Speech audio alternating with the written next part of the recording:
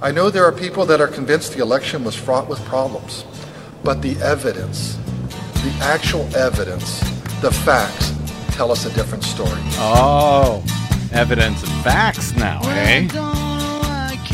What next? Republican Secretary of State.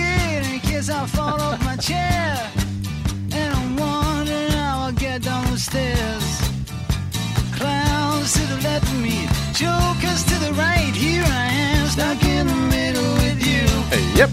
Yes, I'm stuck in the middle with From you. Pacifica Radio in Los Angeles, this is the BradCast, as heard on KPFK 90.7 FM in LA, 98.7 in Santa Barbara, 93.7 in San Diego, 99.5 in Ridgecrest and China Lake.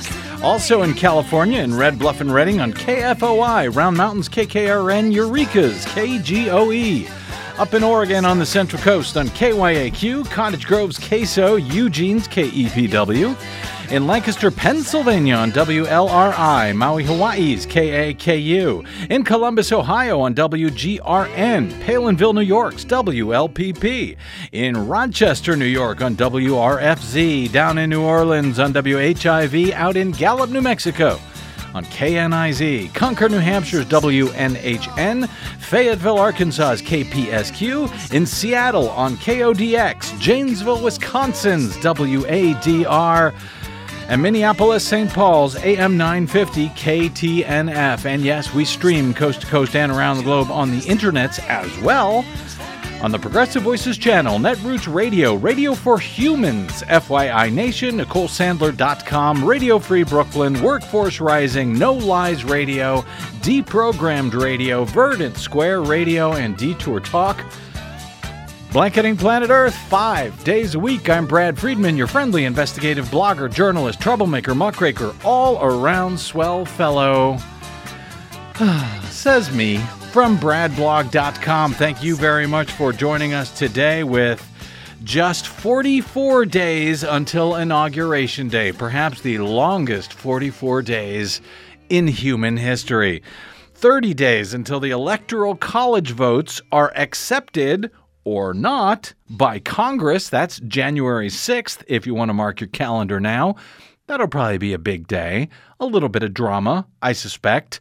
29 days now until Election Day in Georgia's 2 U.S. Senate runoffs to determine the control of the U.S. Senate. That's on January 5, but early voting starts December 14, so get ready, Georgia. There are now 7 days until the Electoral College casts its vote to finalize election 2020, at least in theory, on December 14, and now the federal statutory safe harbor deadline for resolving all state electoral college disputes.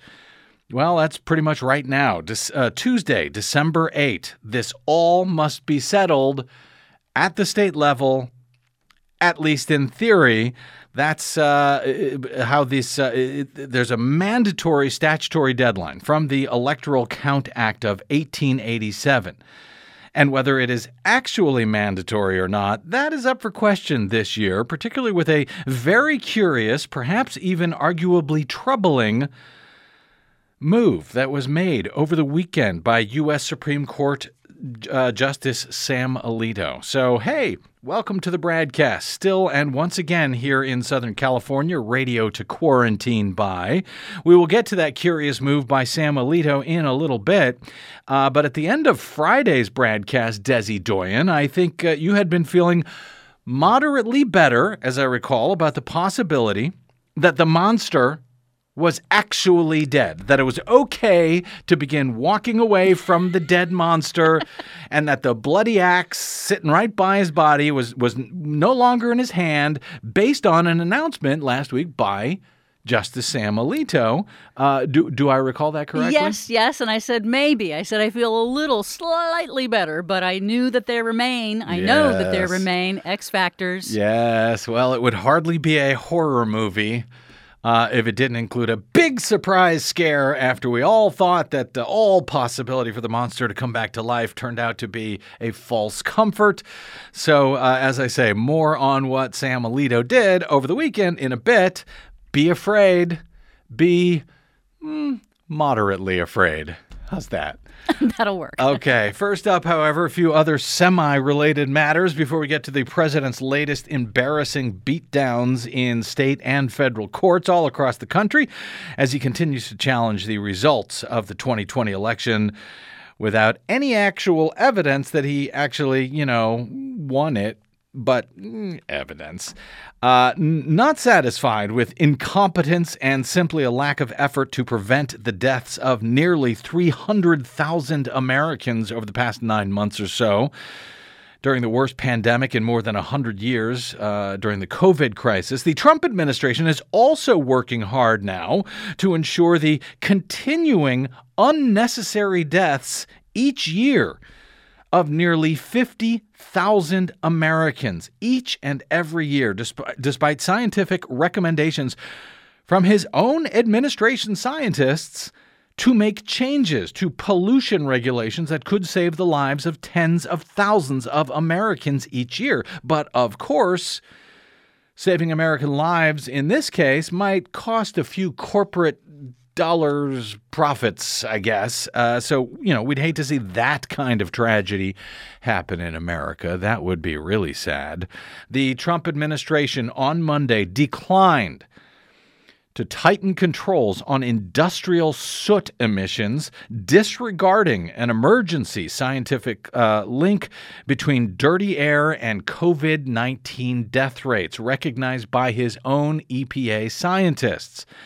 In one of the final policy moves of an administration that has spent the past 4 years weakening or rolling back more than 100 environmental regulations meant to protect Americans, the Environmental Protection Agency completed a regulation that keeps in place, rather than tightening, rules on tiny, lung-damaging industrial particles, even though the agency's own scientists have warned about the links between the pollutants and respiratory illness.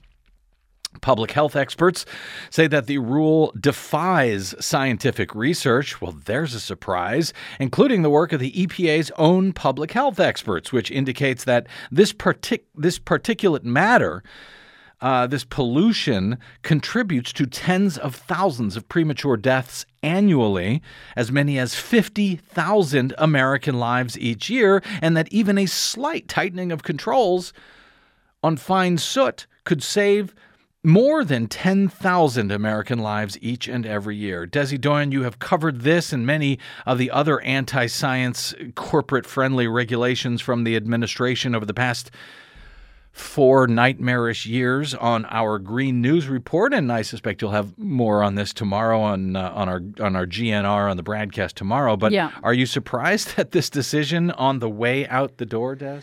To be frank, no, I'm not. I mean, it's a really sad and terribly damaging decision for them to have made. I mean, let's be clear what we're talking about. Soot are these teensy tiny little particles of pollution that come from the incomplete combustion of fossil fuels. These particles are so tiny, like 1/10 the size of a human hair, that they can get into the heart and the lungs and the bloodstream. They're associated with all kinds, as you said, about 45 to 50,000 premature deaths of Americans alone every single year from heart attacks, strokes, asthma, lung cancer. So back in April, researchers at Harvard University released the first nationwide study that actually linked this long-term exposure to these teeny tiny particles to higher death rates from COVID-19. Yep. So if you have long-term exposure to this kind of air pollution, you are far more likely to die from COVID-19. And of course, this is something that occurs at the highest rates, this soot pollution in the highest rates around industrial areas. And surprise, that happens to be where primarily low-income and communities of color happen to live. They happen to be located near these polluting industries. Yep. So this This is environmental racism in action.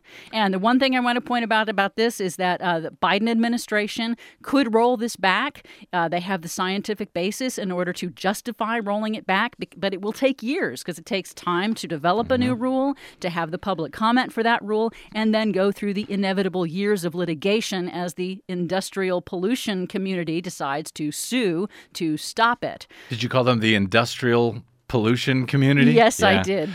Lack of better words. Yeah, and they're supposed to review this rule every 4 years, I guess, and every 5 years, check with the scientists. And tighten it by law. And the scientists said, yeah, we could save at least 10,000 lives. I think they came out to annual deaths if the rule was tightened just a little bit. Just a little. It would fall by about 20. The death rate would fall by about 27%. That amounts to more than 12,000 people a year. Now, in November of last year, during the public comment period, comments from 13 industrial groups. These would be the industrial polluters Desi was talking about, including the American Petroleum Institute, the U.S. Chamber of Commerce. That's the nation's largest Republican lobbying group. Actually, that's the nation's largest lobbying group, period. The National Mining Association, the Alliance of Automobile Manufacturers, they wrote, quote, significant uncertainty remains about the relationship between exposure to PM2.5, that's this particulate matter, and adverse effects on public health. So, in other words, the jury is still out on the science, Desi Doyen. Where have we heard that before? From all of the polluters, because that's what they do. Now, the idea that the Biden administration can roll this back, that's a fantastic option, but it's going to take years, which means if 10,000 people a year die, that's going to be, anywhere between 10 to 20 to 30 to 40,000 Americans who don't have to die prematurely because of this rule. So there is one step. But the Trump administration wants them to die. Let's be clear. And after they've presided over nearly 300,000 deaths in America under COVID, when they could have taken action to stop a huge number of those, why the hell should they care about, so we'll lose another 10, 12,000 Americans. What do we care? America is great again, after all. At least our American cemeteries are, I guess. Well, there is a faster way to protect those lives, and that is if voters in Georgia vote in the January runoffs. If that's something that you care about, then there is an actual tool that Congress can use called the Congressional Review Act. But it requires having both houses of Congress and the White House agree to roll back rules that are called midnight regulations. They're done in the last 6 months of the previous administration. That law allows Congress to do that, but in order for Democrats to be able to roll back these kinds of last-minute midnight rules that kill people, then they would have to have control over the Senate. And, of course, that is up in the January 5th runoffs in Georgia. So Georgia voters can actually save lives if they turn out and vote. In other news, as we can't get this monster out of the White House fast enough, some of his top goons are now considering getting out right now while the getting is good. Monster henchman and Attorney General Bill Barr is said to be considering heading for the hills after he upset Donald Trump last week by telling the truth about the 2020 election results, telling AP that the Justice Department had, quote, seen no fraud on a scale that could have affected a different outcome in the election. That comment, of course, as we detailed last week, reportedly enraged the president. And on Monday, the New York Times is reporting that Barr is now weighing whether to depart before Trump leaves office in January and before Trump has the chance to fire him. CNN later confirmed the Times reporting. The Washington Post and NBC News, meanwhile, have reported that the president is weighing whether or not to fire Bill Barr. They were such a loving couple, so perfect for each other, really, in so many ways. Watching this slow-motion breakup is, sad. Get out your Kleenexes? Yeah. Also sad, watching all of Trump's great legal team. He hires, only the best people, coming under fire from actual lawyers and judges and former Justice Department officials who aren't corrupt monsters of the Trump administration, arguing that, quote, a license to practice law is not a license to lie.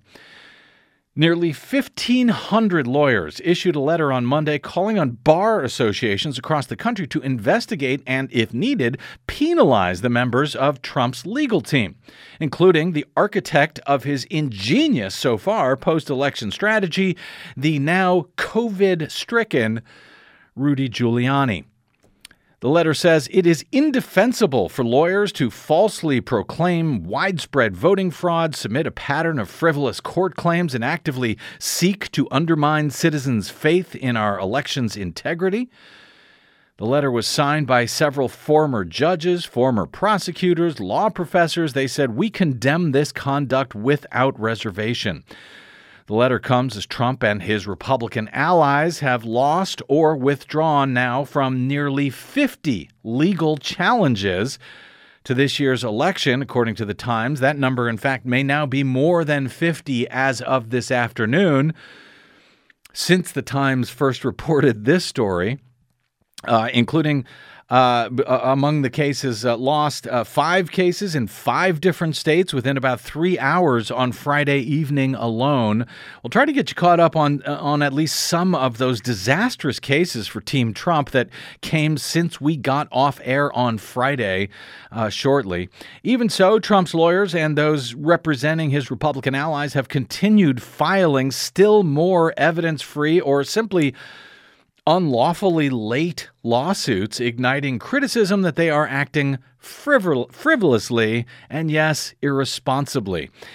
In their letter on Monday, these 1,500 lawyers noted that Giuliani, who recently tested positive for COVID-19, has made baseless arguments in public about, quote, massive fraud in the election, but has failed to show or even argue such evidence in actual court proceedings, conceding under questioning from judges that, they're not really alleging fraud at all in court. And that's a fact that may come as a surprise to many of Trump's wingnut supporters who have, sent him hundreds of millions of dollars to the campaign to combat what the campaign has lied to them about was, massive fraud in the 2020 election, when in fact, those dupes and suckers are merely lining Trump's post-election pockets. No, he has no actual evidence of fraud. That's why they're not arguing it in court. Giuliani's aim is obvious, the letter reads, to fuel Trump's campaign to delegitimize the outcome of the election. The letter also takes aim at another former Trump lawyer.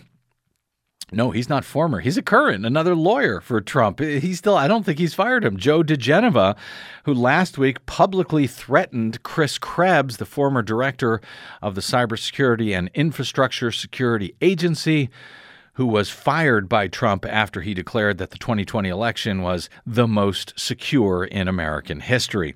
During an interview on the wingnut TV news outlet Newsmax, DeGeneva, who is a member of the bar in D.C., he's even a former U.S. attorney, this guy, who certainly should know better.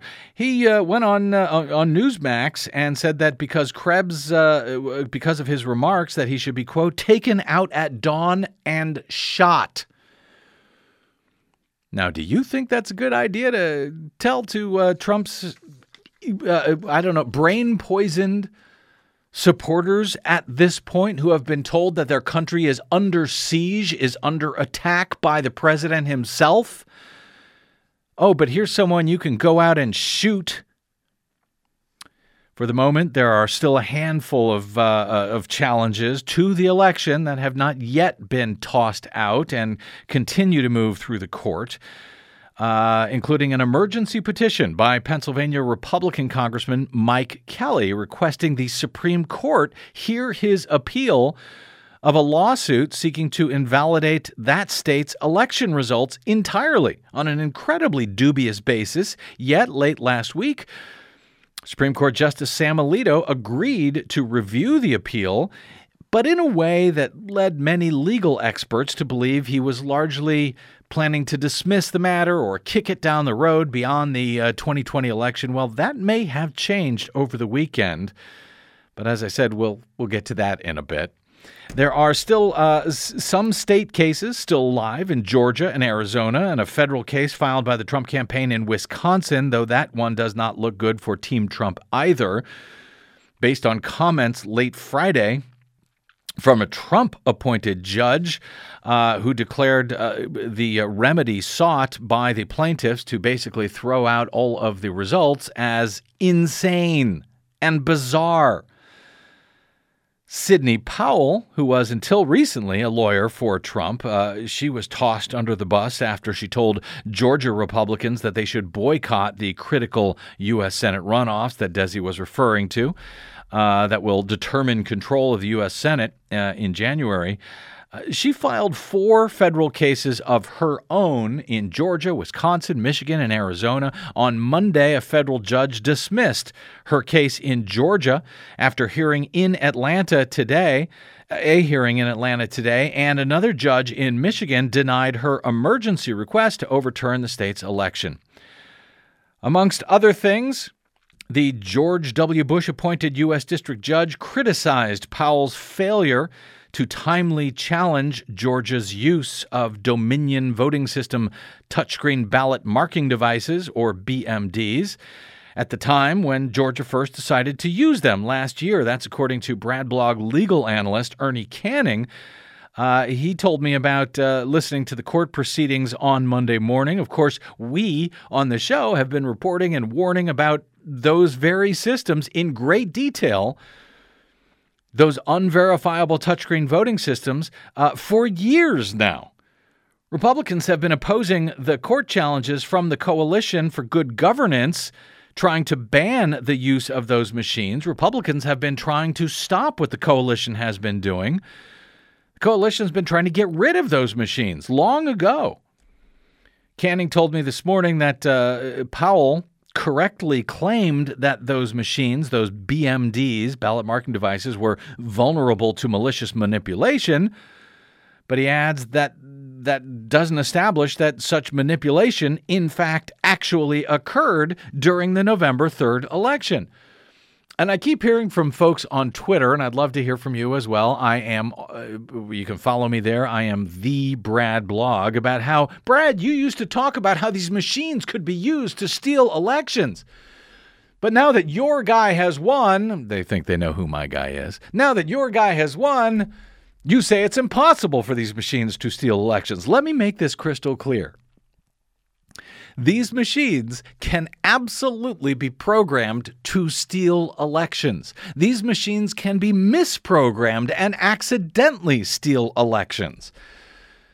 That is in no way the same as saying these machines stole the election. For that, you need actual evidence to demonstrate that case, at least if you're going to use those machines.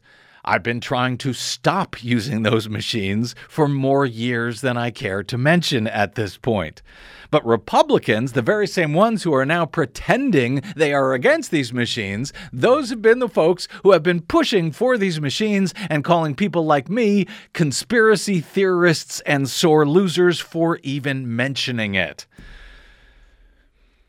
As Ernie Canning wrote in one email, how ironic that the coalition's timely effort to prevent the use of Dominion BMDs did not produce an all-hand-marked paper ballot election, which would have stopped Powell's fact-free conspiracy theories in their tracks. Of course, it wouldn't have stopped her theories. She would just have found something else to lie about, something else to make up out of whole cloth, as based on You're Welcome, her bastardized version of my reporting at bradblog.com that she has been cribbing and lying about now for some time. Marilyn Marks, the founder of the Coalition for Good Governance and the plaintiff in the long-standing legitimate lawsuit in Georgia, trying to get rid of Georgia's terrible Dominion voting system. She's also a frequent guest on this program. She told me this morning, after Powell kept referring to her lawsuit during the hearing today, during oral arguments, that she was very frustrated to see them now referring to her case that she has worked on for so long, trying to get rid of these machines that was opposed by Republicans for years. Anyway, Marilyn Marks tells me today, quote, "We had hoped that the federal court was going to grant relief prior to the election to require an auditable, verifiable system that would avoid such controversies and challenges." Mark said, "We will nonetheless continue to fight on to protect future elections. We are taking our case to the state's political leaders now to seek immediate changes to try to protect the January elections." Thank you very much, Marilyn Marks. As you may know, I, too, have called on Republicans to join with Democrats to demand hand-marked paper ballots only for use in the January runoffs. Hopefully, hand-counted hand-marked paper ballots, hand-counted in public on election night to avoid all of these nightmares and get the Dominion voting systems out of the state entirely. But few, if any, of those Republicans have taken up that call.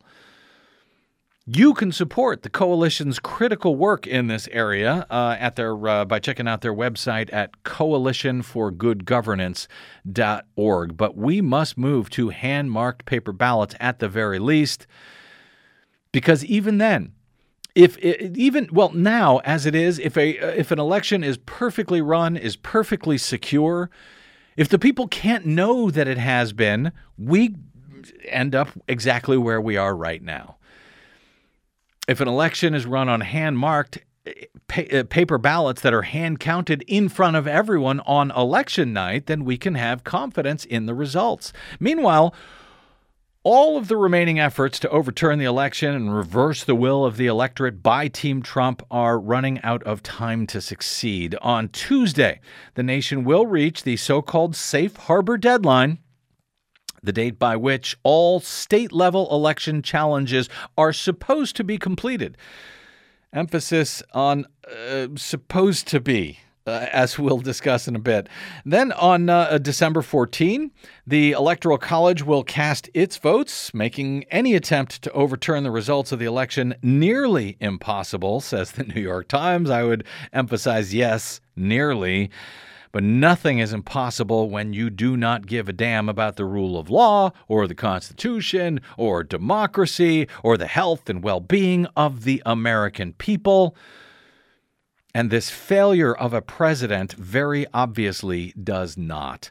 We're going to get to more evidence of that after a quick break here. And if I can get to them today, maybe some more of your calls on all of this. My phone number is 818-985-5735. Hey, did you happen to catch Trump's latest super spreader loser rally in Georgia on Saturday? Do you think it helped or hurt him? Or hurt his party's chances specifically of hanging on to control of the U.S. Senate when Georgia votes in those 2 U.S. Senate runoffs on January 5? Got a thought on that or any of these other things? Give me a shout. I'll try to get to them, though no promises. Still got a lot to cover ahead on the BradCast. 818-985-KPFK is our phone number. I'm Brad Friedman, and you are listening to the BradCast.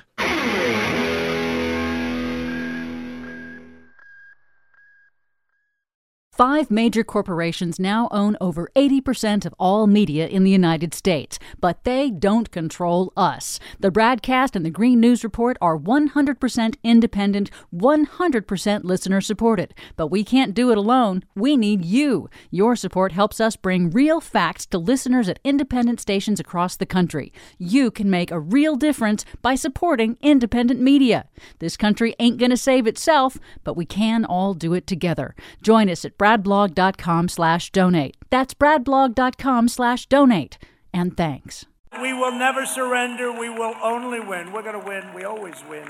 Somehow we find a way to win. And that's all I do. All I do is win, win, win. No matter what. Got money in my mind. I can never Good get luck. it up.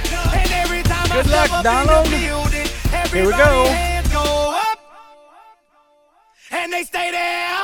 And they stay there. Welcome back to the BradCast. Brad Friedman from BradBlog.com. Yeah, at the top there, Well, before the song, that was Donald Trump in Georgia over the weekend promising to quote-unquote win a second term. That was him on Saturday night, saying that he never gives up, he will never surrender, they will win. At this point, I guess he pretty much means they will steal a second term.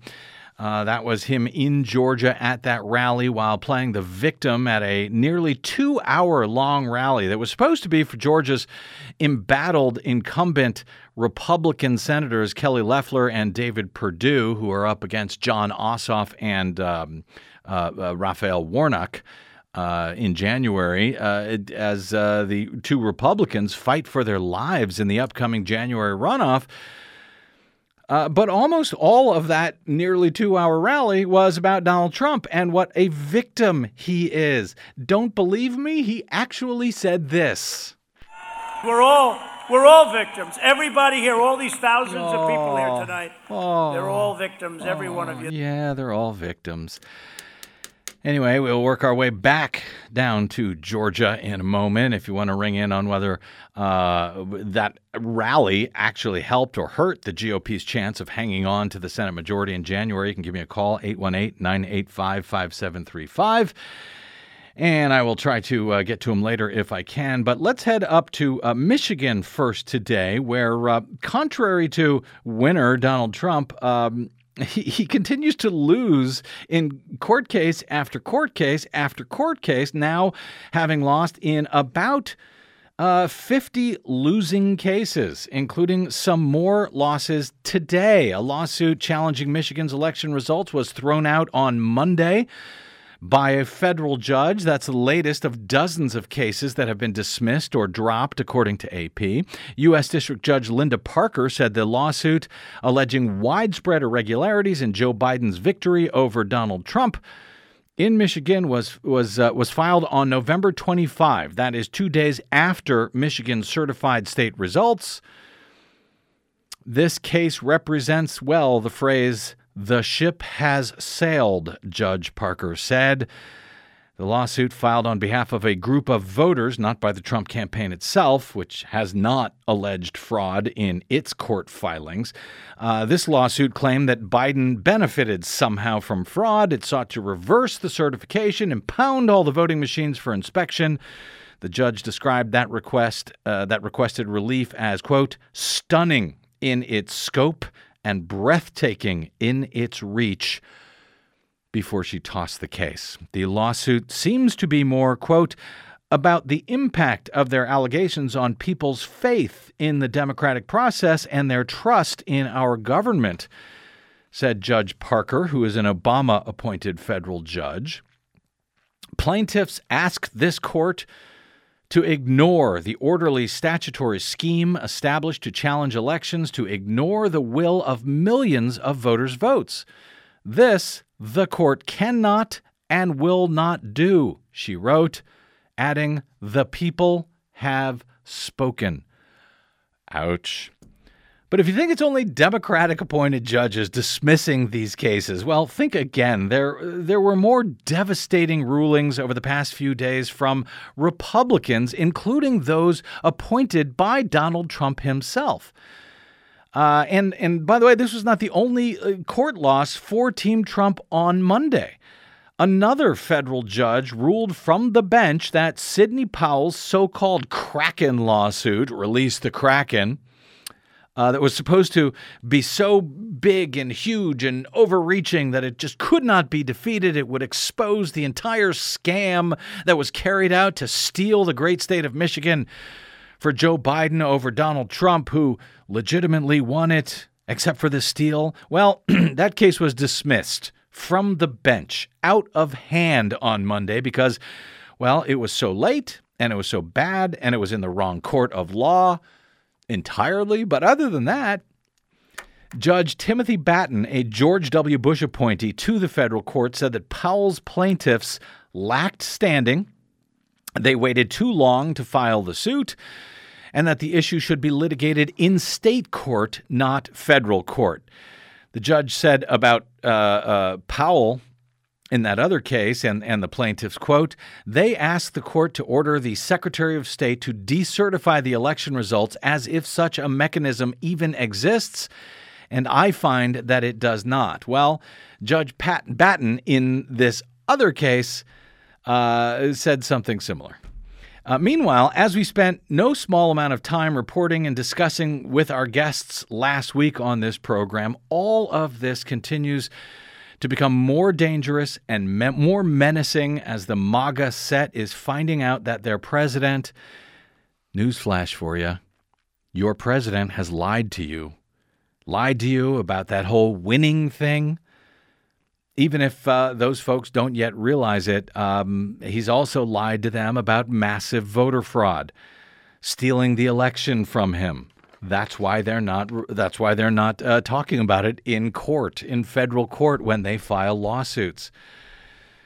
And yes, it is getting dangerous. A crowd of armed individuals swarmed outside the personal home of Michigan's top election official on Saturday night, menacing and verbally attacking her with Trump's lies about election fraud.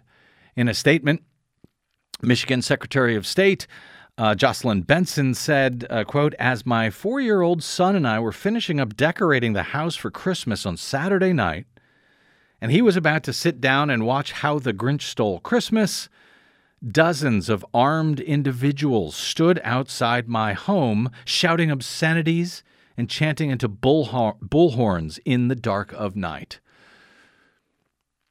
Well, there you go. There's the MAGA mob, I guess. I know over on Fox News they love to talk about the Democratic mob, the Black Lives Matters mob. Apparently it's the MAGA mob that actually shows up at officials' houses in the middle of the night with guns to harass them as they're home alone with their children. I wonder if that will spark Sean Hannity's outrage tonight on Fox News. What do you think, Des? Somehow, I doubt it. Yeah. And remember, last week we spoke with terrorism researcher Colin Clark of the Sufon Center, and he pointed out that one of the things that the U.S. shares with Middle Eastern countries that have lots of unrest is the access to firearms, and that is something that pretty much no other country and no other insurgency in history has quite as much access to firearms across the country as before. So it's a here. Dangerous thing. And he said that he thought he would, after covering every single insurgency around the world since World War II, he said he never thought he would see an insurgency actually developing in his own home country of the U.S. Secretary Benson in Michigan said the incident was, quote, an extension of the noise and clouded efforts to spread false information about the security and accuracy of our elections that we've all endured in the months since the polls closed on November 3.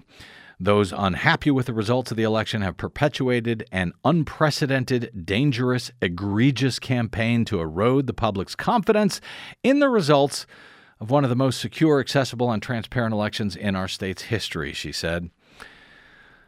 She also struck a defiant note. She said, quote, nothing about the incessant and graphic threats made outside my home and those that flood my social media accounts will deter me.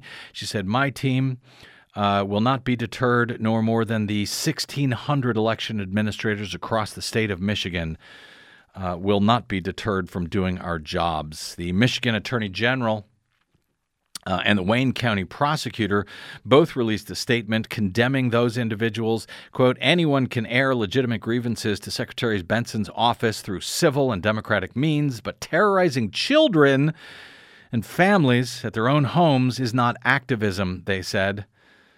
No, of course not. It is terrorism. And that's exactly what is meant by these actions, to terrorize public officials for doing their job and doing it well and, frankly, heroically in the middle of a pandemic.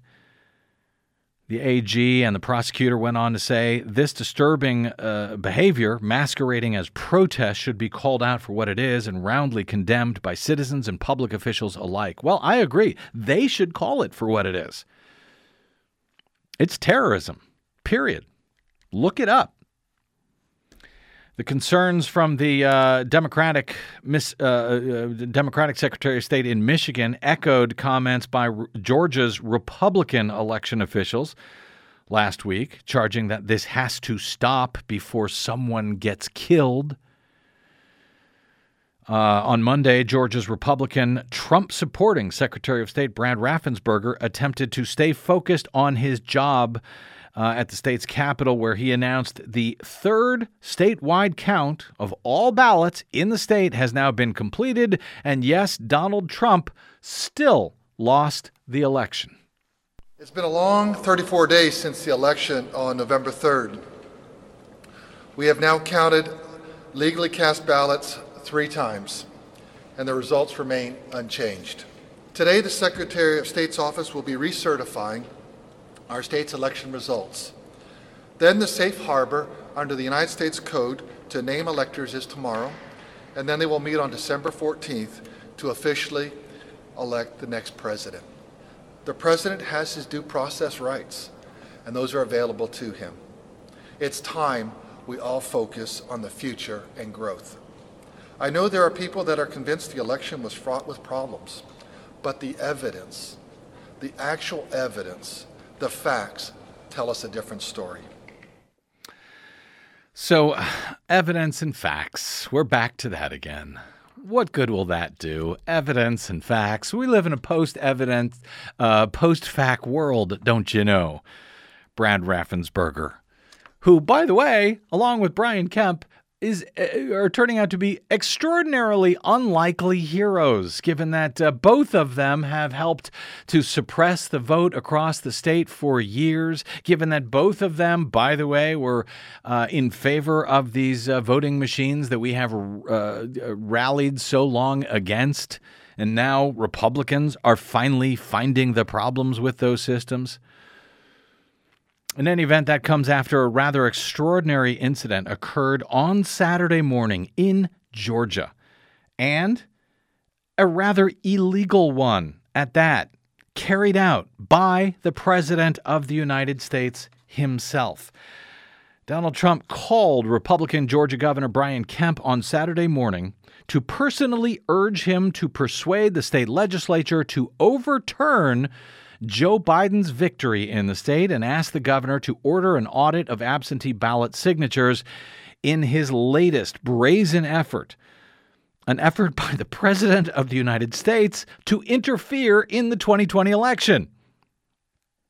Hours before Trump was scheduled to hold a rally in Georgia that night, theoretically, on behalf of the state's 2 GOP senators, Trump pressed Governor Kemp to call a special session of the state legislature for lawmakers to override the results of the voters and to instead appoint electors who would back Donald Trump at the Electoral College. Trump also asked the governor to demand an audit of signatures on mail ballots, something that Kemp has previously noted he has no power to do. He has asked for one to be done, but he doesn't have the power to order it. Thankfully, Brian Kemp declined the president's entreaty. According to 2 sources who are familiar with that conversation, the governor later referred to the conversation with Trump on Twitter, noting that he told the president that he had already publicly advocated for a signature audit. But this latest example of Trump's extraordinary personal effort to overturn Joe Biden's win came as his legal team has already met with resounding failures in its attempt to use the courts to upend the election. On Friday, the president and his allies, as I noted, suffered one legal defeat after another, including decisive rejections in Arizona and in Nevada on their claims that there was fraud and other irregularities. But as Josh Marshall notes at Talking Points memo, what Donald Trump did in calling the governor of the state of Georgia and telling him to overturn the results is, in fact, a crime. That is a crime.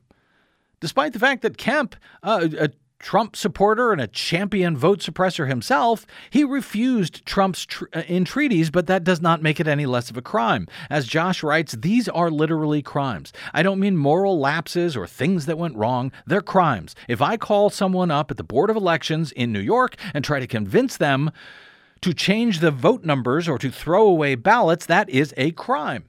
I would certainly be charged with a crime, he writes. They're saying no to my entreaties does not absolve me of that crime. The higher up you are on the totem pole, the graver a crime it is, because your chances of success are far greater. Again, he writes, these are crimes. We've become numbed to it because it's the president, because it's become routine, because it seems desperate and ridiculous, but failure is not a defense. He says asking a public official to change the results of an election is a crime. There is no legal argument here. This isn't legal under Georgia law. It's a crime. Just because you butter it up with a bunch of freedom and Constitution talk, it's still a crime. Correct. But of course, as president, he can apparently do all the criming that he wants, it seems.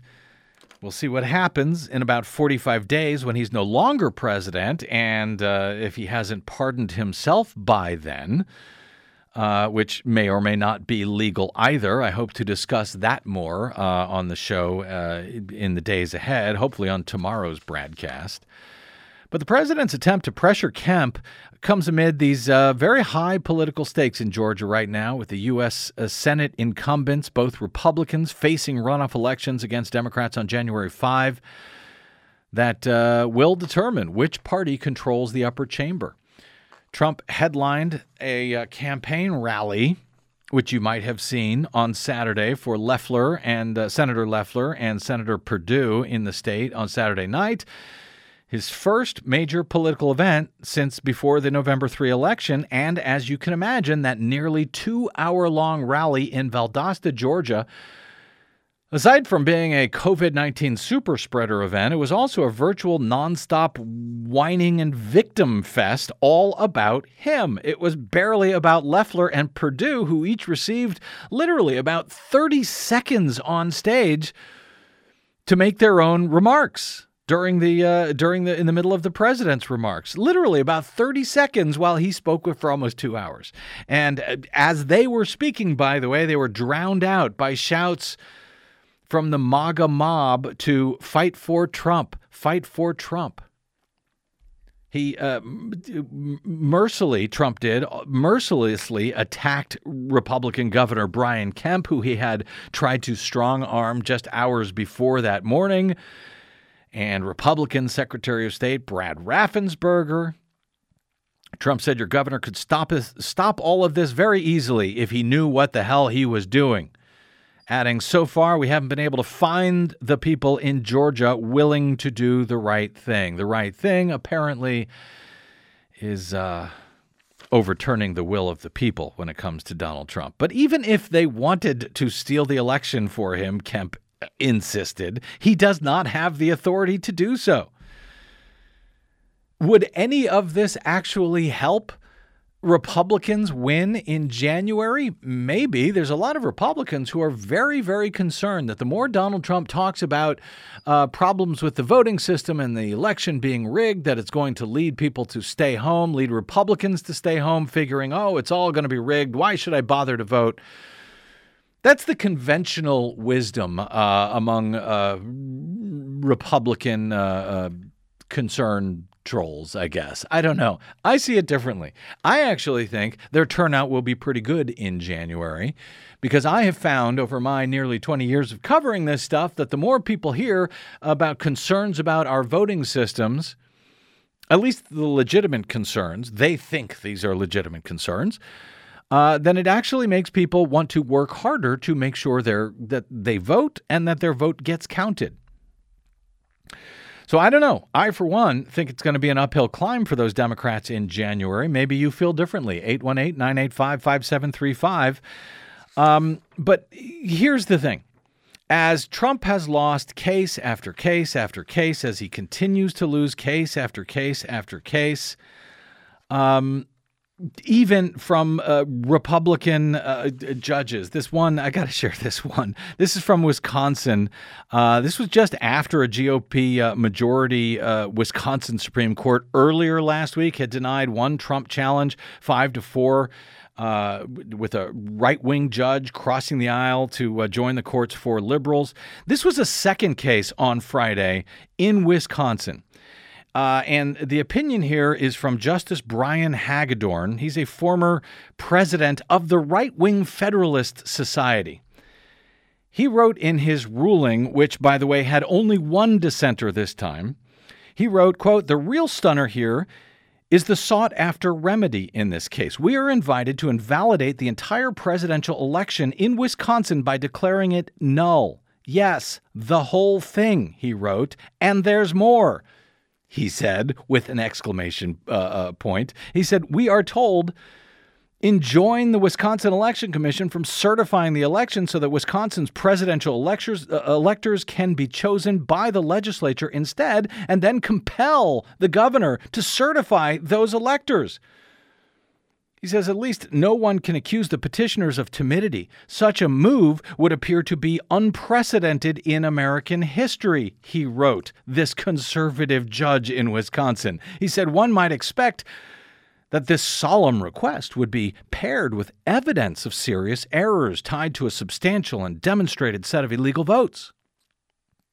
Instead, he writes, the evidentiary support rests entirely upon unsworn expert reports of a former campaign employee that offers statistical estimates based on call center samples and social media research. This petition, he wrote, falls far short of the kind of compelling evidence and legal support we would undoubtedly need to countenance the court-ordered disenfranchisement of every Wisconsin citizen. Now, that's coming from a very right-wing judge in Wisconsin. But, you know, stealing a second term, that's a secondary concern to Donald Trump. He's raised $207 million as of this weekend after asking supporters to help him fund this avalanche of legal defeats. So far, all of this has cost him $8.8 million. That's about a quarter of that has been spent on text messaging ads to get more money. All the rest of that's, you know, by and large going into Donald Trump's pocket. You suckers, you MAGA suckers. But with all of that, here's why you should never, ever take your eyes off of this monster, no matter how dead you think he is. Last Friday, we told you about that case out of Pennsylvania where U.S. Congressman Mike Kelly and some state lawmakers argued that the law that Pennsylvania lawmakers passed late last year to expand absentee voting, that was actually in violation of the state's constitution. Now, never mind that those state lawmakers who are bringing this case, who are plaintiffs, that some of them actually voted for that law that they are now claiming to be unconstitutional. Now they want it overturned, and they want the entire election in the state thrown out along with it, just like we saw in Wisconsin. Now, they were roundly rejected for that in a lower court, if only because they waited too long to bring the case after they had decided they didn't like the election laws.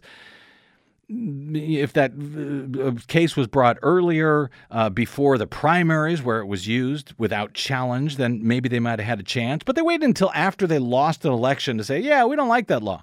Well, they appealed that ruling last week to the U.S. Supreme Court, and late last week, Justice Sam Alito said the court would, in fact, review this matter.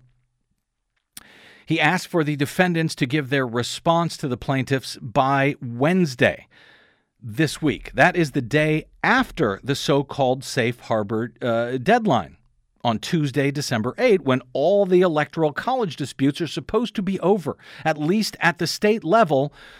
They're supposed to be over, according to state law, by Tuesday, and yet Alito asked for the response on Wednesday. Scheduling the response after the safe harbor day allowed a whole bunch of law experts to breathe a sigh of relief, because it appeared that Alito was sort of kicking the can down the road until after it was largely too late to change the electoral college results. Even Desi Doyen, as I recall, on Friday said she felt a little bit better after hearing about that scheduling from Alito. Well, Des, I hate to ruin your day. Or anyone else's. But on but on Sunday morning, news came that Alito had moved the date for the response to Congressman Kelly's request for this emergency relief from December 9 to the morning of December 8. That is actually the safe harbor day. As UC Irvine election law expert Rick Hassan noted when the earlier announcement was made, he said the timing mattered. The fact that it was coming in after the safe harbor day means that Alito was kicking it down the road. But now that has changed on Sunday morning. What does that mean? I don't know. As I noted last week when this news came out, I said, well, it was either him trying to kick the can beyond the safe harbor day or Sam Alito didn't actually even know when the safe harbor day was. I doubt he listens to the BradCast when we announce it at the top of every show for the past several weeks. I know people think Supreme Court justices are geniuses, but I do not think Sam Alito is. So what does that change mean? Nobody knows.